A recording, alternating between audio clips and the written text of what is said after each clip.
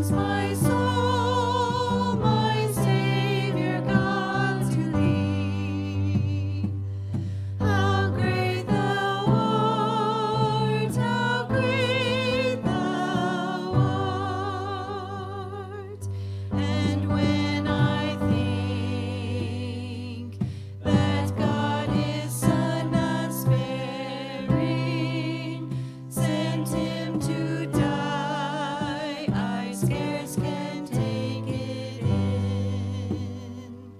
That on the cross, my burden gladly bearing, he bled and died to take away my sin. Then sings my soul, my Savior God, to thee. How great thou art, how great thou art. Then sings my soul, my Savior God, to thee. How great thou art, how great thou art. When Christ shall come with shouts of acclamation and take me home, what joy shall fill my heart. Then I shall bow in humble adoration and there proclaim, my God, how great thou art. Then sings my soul, my Savior God, to thee.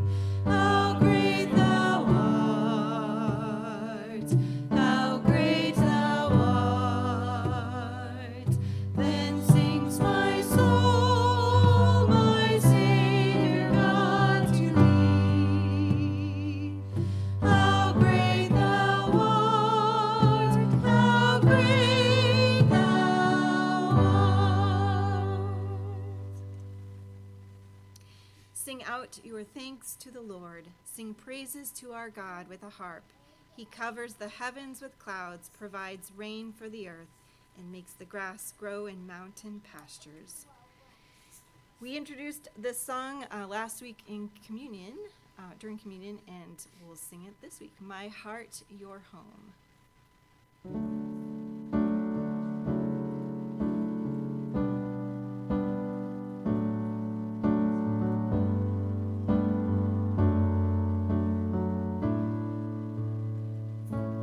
Come and make my heart your home. Come and be everything I am and all I know. Search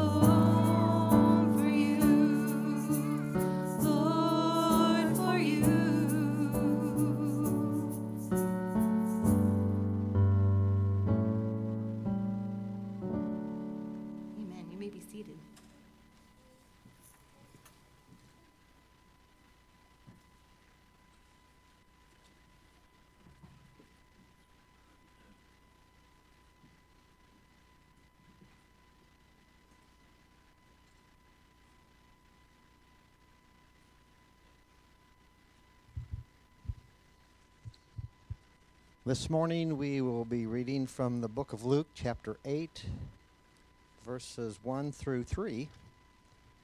I'll be reading from the ESV. Soon afterward he went on through the cities and villages, proclaiming and bringing the good news of the kingdom of God. And the 12 were with him, and also some women who had been healed of evil spirits and infirmities. Mary, called Magdalene, from whom 7 demons had gone out, and Joanna, the wife of Chuza, Herod's household manager, and Susanna, and many others, who provided for them out of their means. May the Lord's blessing be on the scripture and Pastor Dan's message.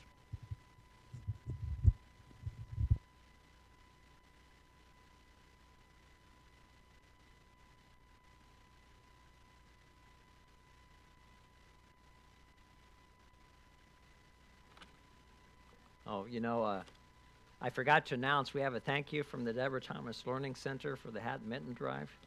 It's funny, sometimes things are right here in front of me and I still don't remember, right, see them. We'll put that up on the bulletin board.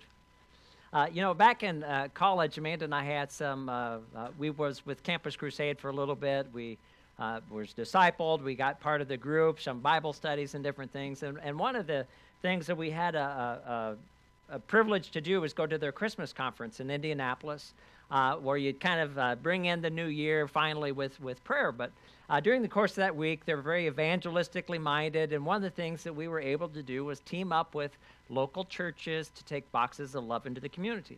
A box of love was basically a holiday meal packaged with the gospel presentation, right, if we were able to. And so we got teamed up with First Samuel Baptist Church, and particularly with the associate pastor. He was an older gentleman, very gentle, kind, fun to be with. Amanda, anything else to add? Just, what you would have interpreted as a seasoned saint. Yep, right, a seasoned saint, right? So we're teamed up with him, and we go out into the community, and we start knocking on some doors, and we end up at this one young lady's house, and we're sharing her the box, and while we're there, her boyfriend calls. And he wants her to come pick him up and bring her home. Well, she says, well, some people from the church are here. And that's all he needed to hear. Okay? He's like, never mind, I'm not interested. I'll get home later somehow, some way. It was clear that he didn't want anything to do with the people from the church, right? Now, her, on the other hand, after the phone call, she starts saying, yeah, he just got out of jail for drugs. He's back into dealing. I'm afraid he's going to get back into jail again, and, if something else worse happens. So we're having this conversation in the house, and good old sweet, gentle, sensitive, kind, friendly, old, seasoned saint, associate pastor from First Baptist Samuel's Church, he said, I'll come back and talk to him. He said, I know what it's like to do time. I did time for murder. And the group of us that was there, your mouth just kind of dropped off and you're like, what? Right? Because deep down we all know everybody's got a past. But that was not the past you would have expected from the man we came to know. Now, if you think about the wonder of the gospel, think about the power of the gospel. Everybody's got a past, but that was not the past we would have expected from the man we came to know. Jesus Christ changes people. Right? This is the power of the gospel and the power of the good news. Many people are quick to write themselves off. God could never use me for X, Y, or Z. I'm a nobody from a nowhere, or we might say even worse than a nobody from nowhere is I'm a somebody with some history. God could never use me. And oftentimes Christians write themselves off, and they're like, you don't know where I've been, you don't know what I've done. But think about the people that Jesus radically changed. Think about the people that we know that we've met, that we've encountered, that people has radically changed. Now, for me, I was born in the church, raised in the church, grown up in the church, never really walked away, right? But Jesus has changed me as well, too. It's just not as outwardly evident. He had a lot more internal work to do on this boy, right? Some people it's more outwardly evident, some people it's more internally, but one way or another, right? He changes us. And so often we're quick to write ourselves off. Well, God can't use me. Well, look at the people God used. You know, I want to say, this guy by the name of Paul, I think he had some history. Kind of similar to the associate pastor. He was persecuting and killing Christians. And yet, look at the New Testament that we have written from his hand. Look at how God used him. Right? This is part of the good news. And that is that whoever you are, whatever you've done, where there is repentance, God offers redemption, God offers restoration through faith in Jesus. And so when you think about the good news, right, failure doesn't have to be final. Mistakes don't have to be what defines you. Because in Jesus, we find both grace to forgive, but we also find the help to change.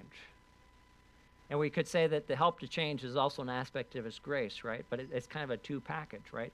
He forgives, but he also changes us. Now, our text today is unique to Luke, so we're not going to have any harmonization. But there's a little bit packed into these 3 verses. So for those of you who are thinking, only 3 verses today, this is going to be a short sermon. Not necessarily. Don't hold your breath, right? We'll just see what all we get to.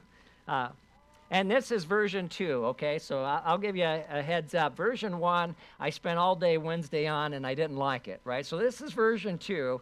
So after service today, you might say, hey, let's go for version 3, okay? And that's a fair point. That's a fair point. We might get there. But this is version 2. So from the synagogues to the streets, Jesus is proclaiming the good news of the kingdom of God. So we start in verse 1. Soon afterward, he went on through the cities and villages, and he's proclaiming and bringing the good news of the kingdom of God. Now, part of the good news or the gospel is, take note, who takes the initiative? It's not that we're reaching out to God and seeking after God. He's seeking after us. So Jesus has been going to the synagogues where he's not necessarily got that great of an approval rating anymore, right? And now he's going into the streets. He's going to the people where the people are. Now, if you think about what we see with Jesus all the way back from the beginning, this is what God did. The Word became flesh and dwelt among us. You can say literally, God put on our shoes so that he can meet us where we are. This is part of the good news, right? He meets us where we are so that he can bring us to himself. So if you consider the sinful woman of last week, the sick who have been healed, the demon who have been released of their possession, right? The dead who have been raised, the people Jesus has been offering forgiveness to. If you consider an associate pastor who was guilty of murder, God meets us where we are. Now, this is very critical, right? Because God didn't say, you know, Roger, once you hit a certain educational level, then let's talk. Right? God didn't say, you know, Amanda, once you get so many good works under your belt, then I'll think about employing you on my team. I should have saved the next one for you. God didn't say, after you spend so many hours in worship, I'll speak to your heart, right? You think about it, God meets us where we are, not where we should be. If God waited for us to get where we should be, we'd be waiting an awful long time. This is part of the gospel. He meets us where we are. Now, don't miss the magnitude of what Jesus said just a couple of weeks ago when we were in Matthew 11:28. What did Jesus say? He said, come to me. Doesn't matter who you are. Doesn't matter what your past is. He says, come to me, all who are weary and heavy laden, and I will give you rest. Now, at this stage, as we're going through the chronological life of Christ, which is, at this point, actually, we're well beyond the longest series I've ever done. And let me tell you, we've got a long ways to go, right? We've still got a long ways to go. I told somebody the other day, I said, you know, I think when I started saving the files, it was like 01 because I knew it'd be double digits, and it should have been 001, right? Because there's a lot of material to get through with the Gospels, right? So at this stage, we're seeing the opposition mounting among some, but we're also seeing growing support among others, right? So in our text, we see the 12 are now with him, as well as some women, right? So we have Mary Magdalene, we have Joanna, we have Susanna, and it says many others. Now, isn't it interesting? Jesus is going around, and he's bringing the message of good news, and opposition is growing.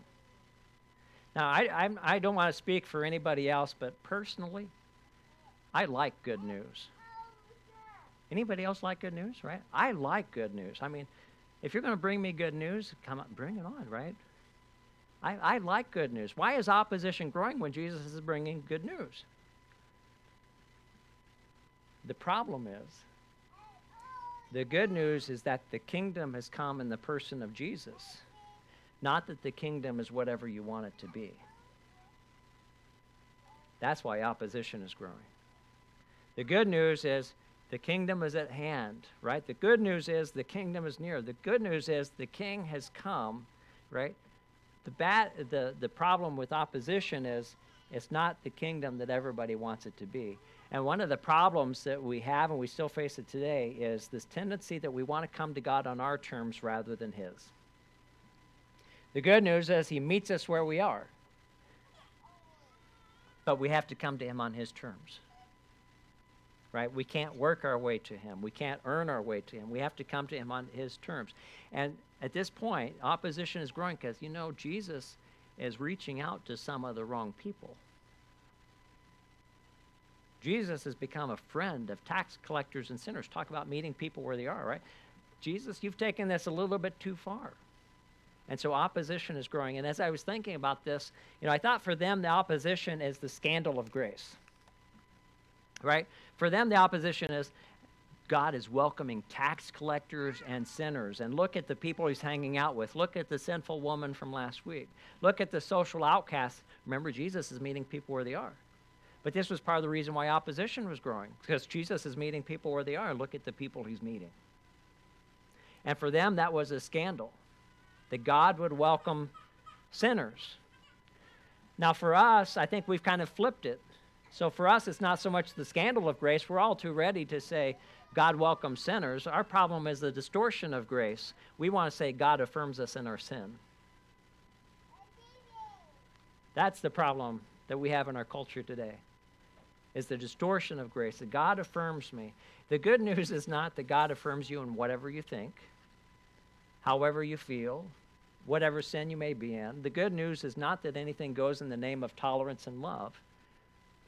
The good news is we don't have to remain in our wrongful thinking. We don't have to suffer the consequences of our deceitful feelings, right? Because the heart is deceitful above all things.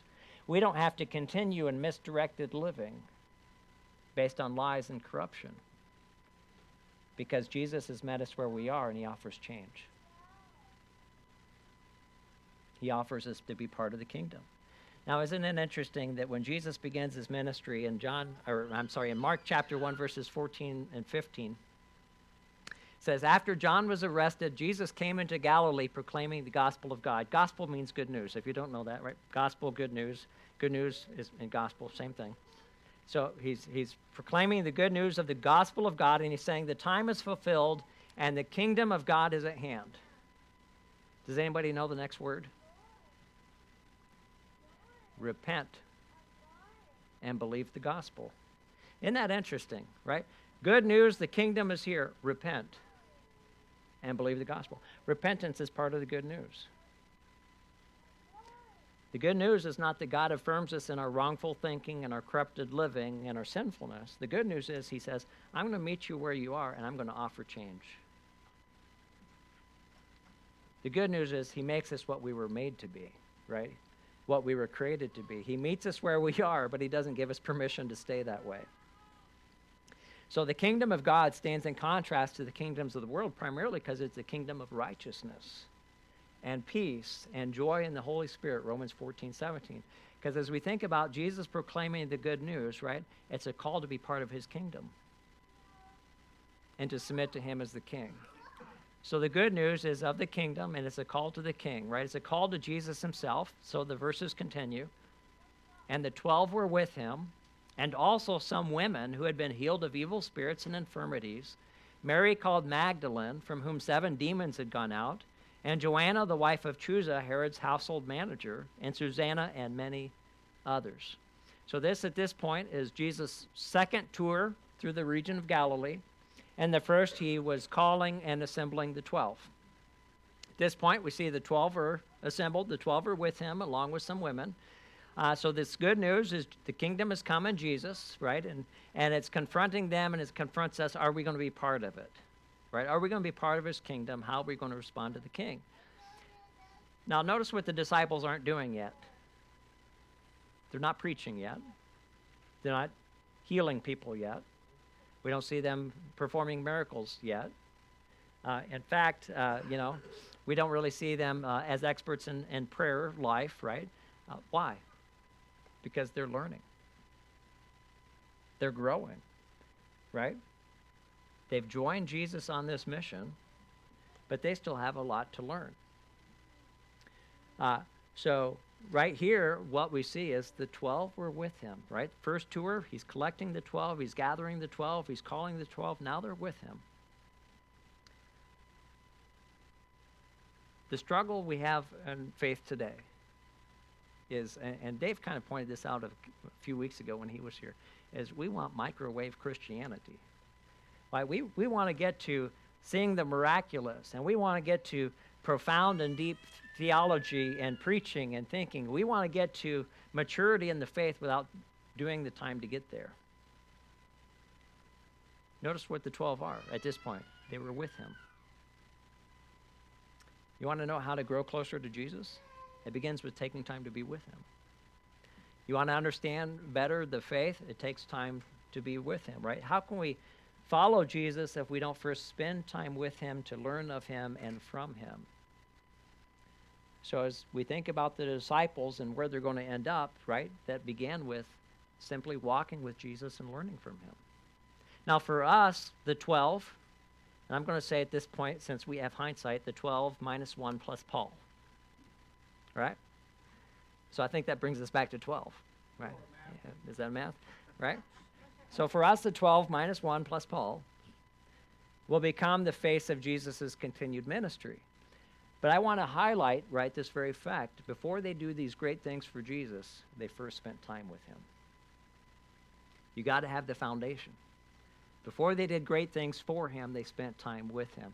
Now, at this point, the disciples actually understand very little about the kingdom, right? In fact, as we continue to go through the Gospels, you're going to find Jesus is correcting them. They're asking questions because that's how we learn. At this point, the disciples actually understand very little about the kingdom. What they know is they're not only with Jesus, but they're with Jesus. Some of you are thinking, well, you just said the same thing. Well, not really. They were with Jesus physically, but they're with him. He has their hearts. Except for minus 1, right? But he has their heart. They're with him. They believe in him. They're trusting him. They don't have all the answers yet, but they're following him because they believe there's something about him, right? And they're trusting him, and they're seeking to learn from him. Now, if you consider our covenant of membership, we've had the board out that you can sign the covenant of membership. Now think about what that covenant says. I covenant to pray daily, to study diligently, to worship weekly. What are we talking about with those things? Spending time with Jesus. Spending time with Jesus. The last part of the covenant, to give generously, teach boldly, serve joyfully, love abundantly. Time with Jesus is to learn of him and from him so that we can live like him. So we can answer his call. Come, follow me. That's basic discipleship 101. You know, how many of us have looked at other believers that we've respected and that we thought highly of, and we thought, you know, that's a person of deep faith. I wish I had that level of faith where I can be facing that trial, that season, and I can have the same kind of peace and joy they have. Or we look at somebody and we think, you know, there's somebody with a lot of scriptural knowledge. I wish I could recite Scripture like they do and had as much understanding of Scripture as they do. Or we look at somebody like, now there's somebody with a lot of wisdom. I sure wish I had the same kind of wisdom they have. And we kind of look at them, we're like, well, I wish I had, and we don't think about what it took for them to get there.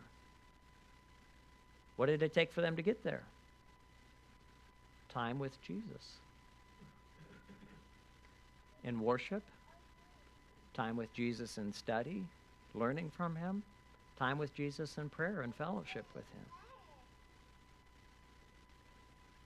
Notice in this text, this is where it begins, right? They spent time with Jesus. How many of you like the drive-through? You know, I always hated the drive-through before the pandemic, right? I want to go in. I want to see people face. The pandemic, then I had this choice. The choice was, do I hate the drive-through more, or do I hate putting a mask on more? And the drive-through won, right? So I'm like, okay, mask or drive-through it is, right? So now new habits have been developed, right? But how many of you like the drive-through, and why do you like the drive-through? It's quick, it's easy, it's convenient. You get in, you get out. Nothing interferes so much except for the long line if you're there at the wrong time, right? I think it was the first year we went to Christmas conference, Gateway Conference. And Robert Morris gets up and he said, I was convicted in my quiet time of drive-through quiet times. It was all about quick and easy, get in, get out, move on with what you got to do. And to this day, that really stands out to me, right? Because how often do we treat time with God like a drive-through? When we think about what the disciples did, as we think about the ministry and as it took off, right? It began with spending time with him. Because before we can go out and do great things for him, we need to first learn from him and be with him. So the disciples at this point, they're learning of the good news of the kingdom just as we all have to do, right? They had that learning curve just like we do. Now, if you look at a couple of our core values, as a church, right, the Bible's true and relevant. We believe the Bible is relevant precisely because it's true, right? This is God's word to us. This is part of the way that God meets us where we are today. It's where we learn of him and from him with the leading and guiding of the Holy Spirit. It's where we get insight into the character and nature of God. It's where we can discern right from wrong, because there is such a thing as right and wrong, right? We're called to love God and live like Jesus, but how can we live like Jesus if we haven't first spent time with him and learned of him? So this is part of the good news of the kingdom. Now, one of the other things that really stood out to me in this text, right, is, so often we think about the good news of our salvation. And it is about our salvation, right? But it's more than just our salvation. Jesus is proclaiming the good news of the kingdom of God, right? So it's good news to you, but it's more than just about your salvation, right? There's more to the good news than simply being saved. You're saved from, but you're also saved for. You're saved for the kingdom under the reign of the king. So he meets us where we are. He calls us to himself, and then he commissions us into his mission. So verses 2 and 3, you didn't think we could do so much on just 3 verses, did you? And also some women had been healed of evil spirits and infirmities. Mary called Magdalene, from whom 7 demons had gone out, and Joanna, the wife of Chuza, Herod's household manager, and Susanna, and many others, who provided for them out of their means.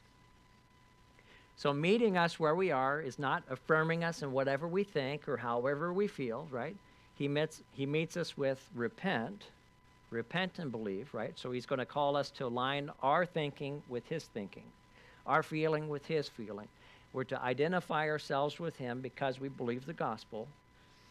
So if you think about it, how is it good news if he doesn't affirm me where I am, right? Because this is where our culture is. It's only good news if you affirm me where I am, how I think, how I feel, what I want to be. Call me by whatever pronouns I tell you to call me by, right? It's only good news if you affirm me for who I am. How is it good news, right, if he's not doing that? In the name of tolerance and love. If I'm broken, the good news is I can be healed.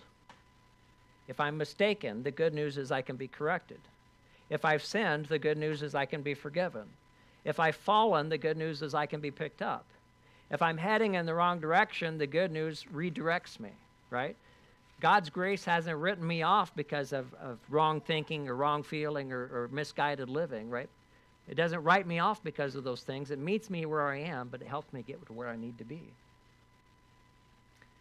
How is it good news if it leaves me broken and in my sin and in my misdirected living, right? So as we think about Jesus' call, he calls to us to come to him and be changed by him, right? So that we can love God and live like Jesus with the help of the Holy Spirit as we make a difference for him, right? He's calling us into his mission. So we have the 12, minus 1 plus Paul, who are going to become the face of Jesus' ministry. But ministry is not limited to the 12, is it? It extends to the many. So if you look at the text, it says the 12 are with him and also some women. Now, the kingdom is going to experience opposition, but likewise, what we're going to see is the kingdom of God takes root in responsive hearts, wherever those responsive hearts may be found. This is kind of a nod to the parable of the sower, which is next up in the Gospel of Luke, right? The good soil receives the word and it produces fruit, verses 4 through 8. But notice what Luke does. Luke highlights for us that with the 12, we have the presence of some female disciples. Now, apologetics are more interesting to some than others, but I'll just say there's an apologetic here and the historicity of the text, right? Because what's the one thing that a rabbi wouldn't have had in this day and age? Female disciples. This is not a detail that Luke would make up because it was actually scandalous in their day. You know, the rabbis of the day wouldn't alone teach a woman, not alone let her be part of the disciples, the inner circle. Right, so this is an argument for the historicity of the account. The kingdom of God is going to have some different values than the kingdom of the world, which is why there's some opposition growing. But what we see here in the text is we see the 12 and the women in Jesus' mission, right? Now, the point is not that the women did everything the 12 did. The point is they too play a part in the mission of proclaiming the good news and bringing the good news of the kingdom of God as they provide out of their means. So Jesus welcomes women among his followers. Female disciples are following Jesus out of gratitude for what Jesus has done for them. You know, really, discipleship isn't complicated, right? In gratitude for what Jesus has done for us, we seek to be with him, to learn from him and serve him as we're able. That's the example we see here with the female disciples, right? He healed of infirmity. He cast out demons. And out of gratitude, they're seeking to be with him. So think about that argument that many of us come to faith with. Well, God can never use me. God can never use me. Well, let me tell you about an associate pastor who did time for murder. Or let me tell you about somebody else who gets special mention, Mary Magdalene. Now, what's the detail that stands out to you about Mary Magdalene? She had 7 demons. Now, let me tell you, I don't know what that's like, but it sounds pretty dark and terrible to me. She had 7 demons. She gets special mention. Now, I'm going to be honest with you. People have gotten very, very, very, very imaginative with Mary Magdalene. Don't go out on an internet search and be like, well, Mary Magdalene is an apostle to the apostles. And there's a lot of made-up stuff on Mary Magdalene that has nothing to do with the scriptures, right? We have this gift where the Bible says little, we like to be very verbose. I was trying to think of some fancy word. That's the best I can do on the spot, okay? So sometimes people will link Mary Magdalene to the sinful woman of chapter 7. That's not what the text does, and we can make arguments for that. So they make Mary Magdalene to be a prostitute. The text doesn't tell us that she was a prostitute, right? Some people, you can find all sorts of stuff on Mary Magdalene online. I'm saying here's what the scripture tells us. The scripture tells us she had 7 demons. Jesus got rid of her demons, and she followed Jesus. We see her at the beginning towards his ministry. We're going to see her faithful at the crucifixion of Jesus, and she's going to be the first witness to the resurrection. That's what we know about Mary Magdalene. Anything beyond that is going into speculation. That's what we know about Mary Magdalene, right? But we see her presence with Jesus throughout his ministry, and she's going to be a witness to the resurrection. Despite her dark and terrible past, she's not disqualified from following Jesus. She's brought into the kingdom as she becomes a part of the work of the kingdom. And then we have Joanna, the wife of Chuza, Herod's household manager. She also gets special mention. Now, Jesus might have focused on the poor, but the poor were not the only ones to follow. Joanna was a lady of the court. She was a person of status and worth. Chuza would have had considerable authority and power and influence. Notice who he's a steward for or a manager of. Herod. Herod is the king. Right? This is a person that has connections. This is a person who has wealth and status and influence, right?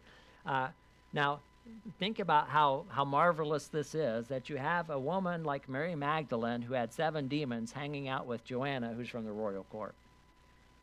This is the gospel to change lives and to bring people together that otherwise would have never come together. So what did these two have in common? Jesus. And what Jesus had done for them. Now, Sproul comments that many commentators believe that Joanna was married to the nobleman whose son was healed by Jesus in John chapter 4. So some people make that connection. In John chapter 4, the nobleman's not named, so it's possible, but we don't know. Right? It's possible, but we don't know for sure. But they say perhaps this was who he was, because then it would explain why he's allowing Joanna to follow Jesus. Right? Because she can't be following Jesus without her husband allowing it. Right? This might be why he's allowing Joanna to follow Jesus, despite the fact that we know Herod is going to be the one who arrests and kills John the Baptist. And in Luke 13, we're going to see he's plotting to kill Jesus as well. Right? So why would choose a lot? Well, somewhere Jesus has done something great for them. And so we see her following. Now, some scholars also make an argument for Joanna being the Junie of Romans 16. Craig Keener has like 100 pages. I remember a few years ago when I did the sermon series on women in the Bible, he has a very profound, lengthy argument for the case that she might be the same woman based on, in this day and age, remember Levi and Matthew is the same person. It wasn't uncommon to have multiple names in Greek, Hebrew, and depending on your position, perhaps even Latin, right? A Latin name. So once again, can't say for sure, just that some people have been making the case. Point is, she's a person of status. Jesus has done something for her, and now she's ministering and providing out of her means. Then we get Susanna.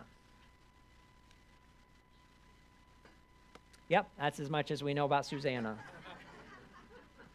That's all we have, just her name, right? Just Susanna. Don't know anything else. And many others. Now, your guess is as good as mine on many others. Here's all I can tell you about the many others is there are more females. And the reason why I know there are more females is because many others is in the feminine, right? And not like if I were to ever say, hey, you guys, right? And it's a mixed crowd, I mean it as a mixed term, right? Because generally when you refer to the group, you have to pick one or the other. Same was true in the Greek. In a mixed crowd, it would have used the masculine if there were men present. If it's using only the feminine, it means it's speaking of females, right? So when it says many others, we're talking about more female disciples who are likewise also nameless. Now, you might be thinking, why are you spending so much time going through this? Well, here's what I want you to understand. The face of the ministry might have been the 12 minus the 1 plus Paul. But the face of the ministry was dependent on the body. The body of the ministry. Not everyone might be in the spotlight. There may be many who are serving in the background, but those people in the background also become the backbone. They're providing so that Jesus and the 12 can do what they do. We see these people that hardly even get a name mentioned, right? In some cases they don't, but they're providing the means for the ministry to go forward. Now, in these few verses, Luke gives us a template for discipleship, right? Touched by Jesus, we're to learn from him and use our resources to serve him out of gratitude and love for what he's done. Because the good news is not limited to what we're saved from. So often we think about, well, the good news is I'm forgiven of my sins. Well, absolutely. But not only are you forgiven from your sins, you're saved for him. Not everyone might be among the 12, but we're all called into his mission. If you've answered the call of Jesus, then you've become part of the mission of God. Now, the Greek word where it says they provided out of their means, it's the same word that's elsewhere translated as deacon. It simply means to serve or to minister. That's what the term means, to serve or to minister. So here we don't see a breakdown of the roles, but we do see they're all connected to the mission, and that some will be serving more up front, many more in the background, but everyone was vital to the work of ministry. Now, sometimes I'll hear somebody say, well, I'm blessed to have you as my pastor. Well, here's the truth. I'm blessed to be your pastor. Because I could not do what I do apart from you.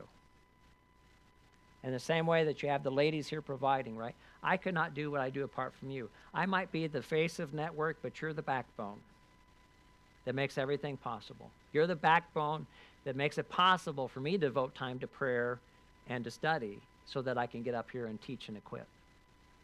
Right? I couldn't do it without you. Yeah, you can kind of get a feel that today's message is also tied into a congregational meeting, right? About who we are. We want disciples who spend time with Jesus so that they can live like Jesus. We have certain values, right? The ministry can only take shape and continue with the people who are here, right? Because I could not do it apart from you, right? They provided for them out of their means, out of their resources. Their support allowed Jesus and the 12 to do what they did. And this is a very biblical principle, right? We provide materially where we're blessed spiritually. Now, not everybody has the same means, whether we're talking about wealth or talent or time or position. The point is out of gratitude, they served as they were able. This is part of the good news of the kingdom of God. Not only are you saved through faith in Jesus, but Jesus has met you where you were, and he's called you to something bigger than yourself. He's called you to be part of the kingdom of God.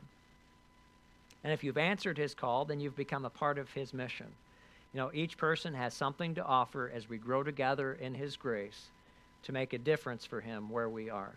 So whoever you are, whatever you've done, where there is repentance, God offers redemption, restoration, and we could say purpose, meaning, significance through faith in Jesus. So may we learn from him and in gratitude, love, follow, and serve him as we're not only recipients, but we've become ministers of the good news of the kingdom of God. Amen. In your bulletins, you have a communication card, and we invite you to think about how God might be speaking to your heart this morning, and we invite you to offer that up as part of your worship as you follow him. As we prepare ourselves for communion, Jesus came proclaiming the good news of the kingdom, saying the time is fulfilled and the kingdom of God is at hand. Repent and believe the gospel. I find that really interesting, isn't it, that we preface good news and repent and we put them together. Right, because the kingdom's not whatever we want it to be. It's good news because it's healing, right? It's correction. It's leading us in the right. It's bringing us back into walk with God. So he says, repent and believe in the gospel. The gospel does not affirm our sin, but it provides for its forgiveness, so that we could walk differently and do differently than before. So whoever you are, whatever you've done, where there is repentance, God offers redemption and restoration through faith in Jesus.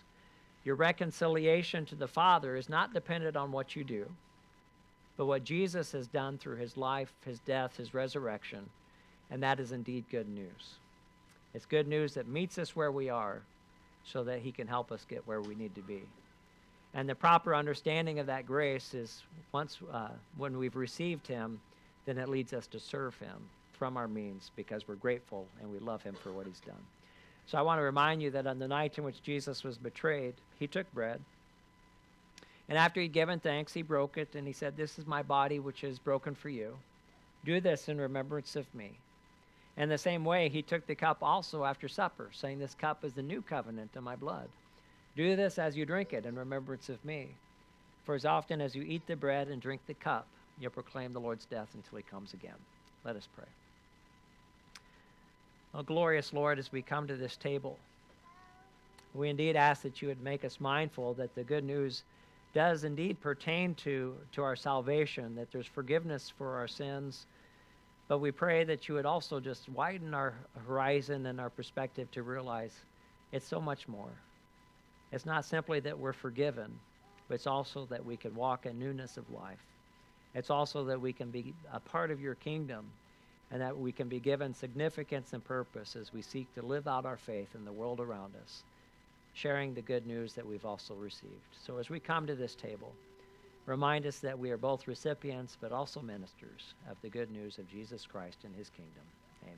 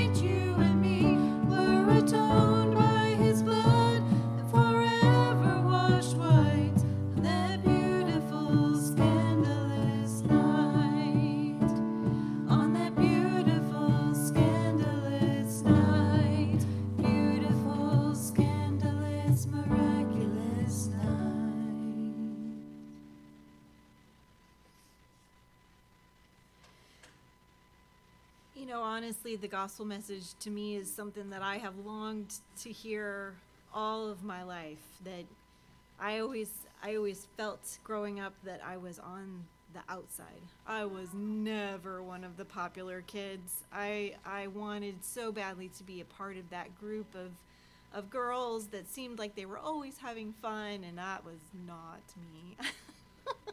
Not me at all.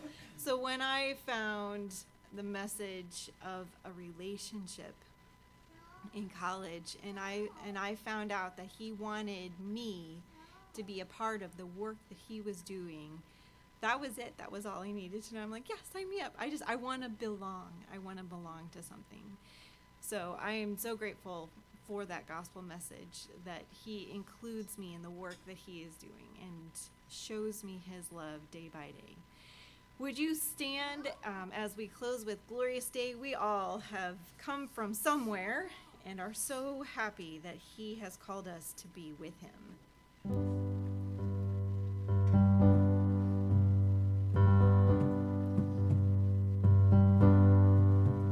I was buried beneath my shame. Who could carry that kind of weight? It was my tomb till I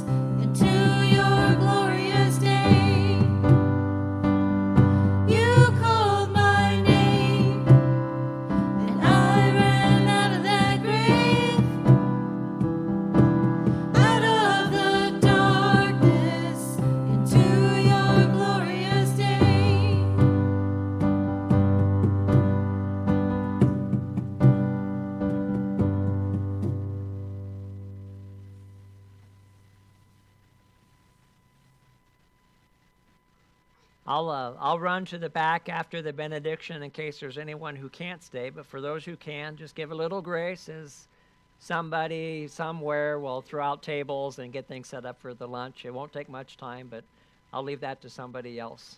I'll go be the face while the body does its work. All right. And the 12 were with him, and also some of the women, who provided for them out of their means. May we go forth to learn of him and from him, to serve him out of gratitude to him for the good news that he has brought to us. Amen.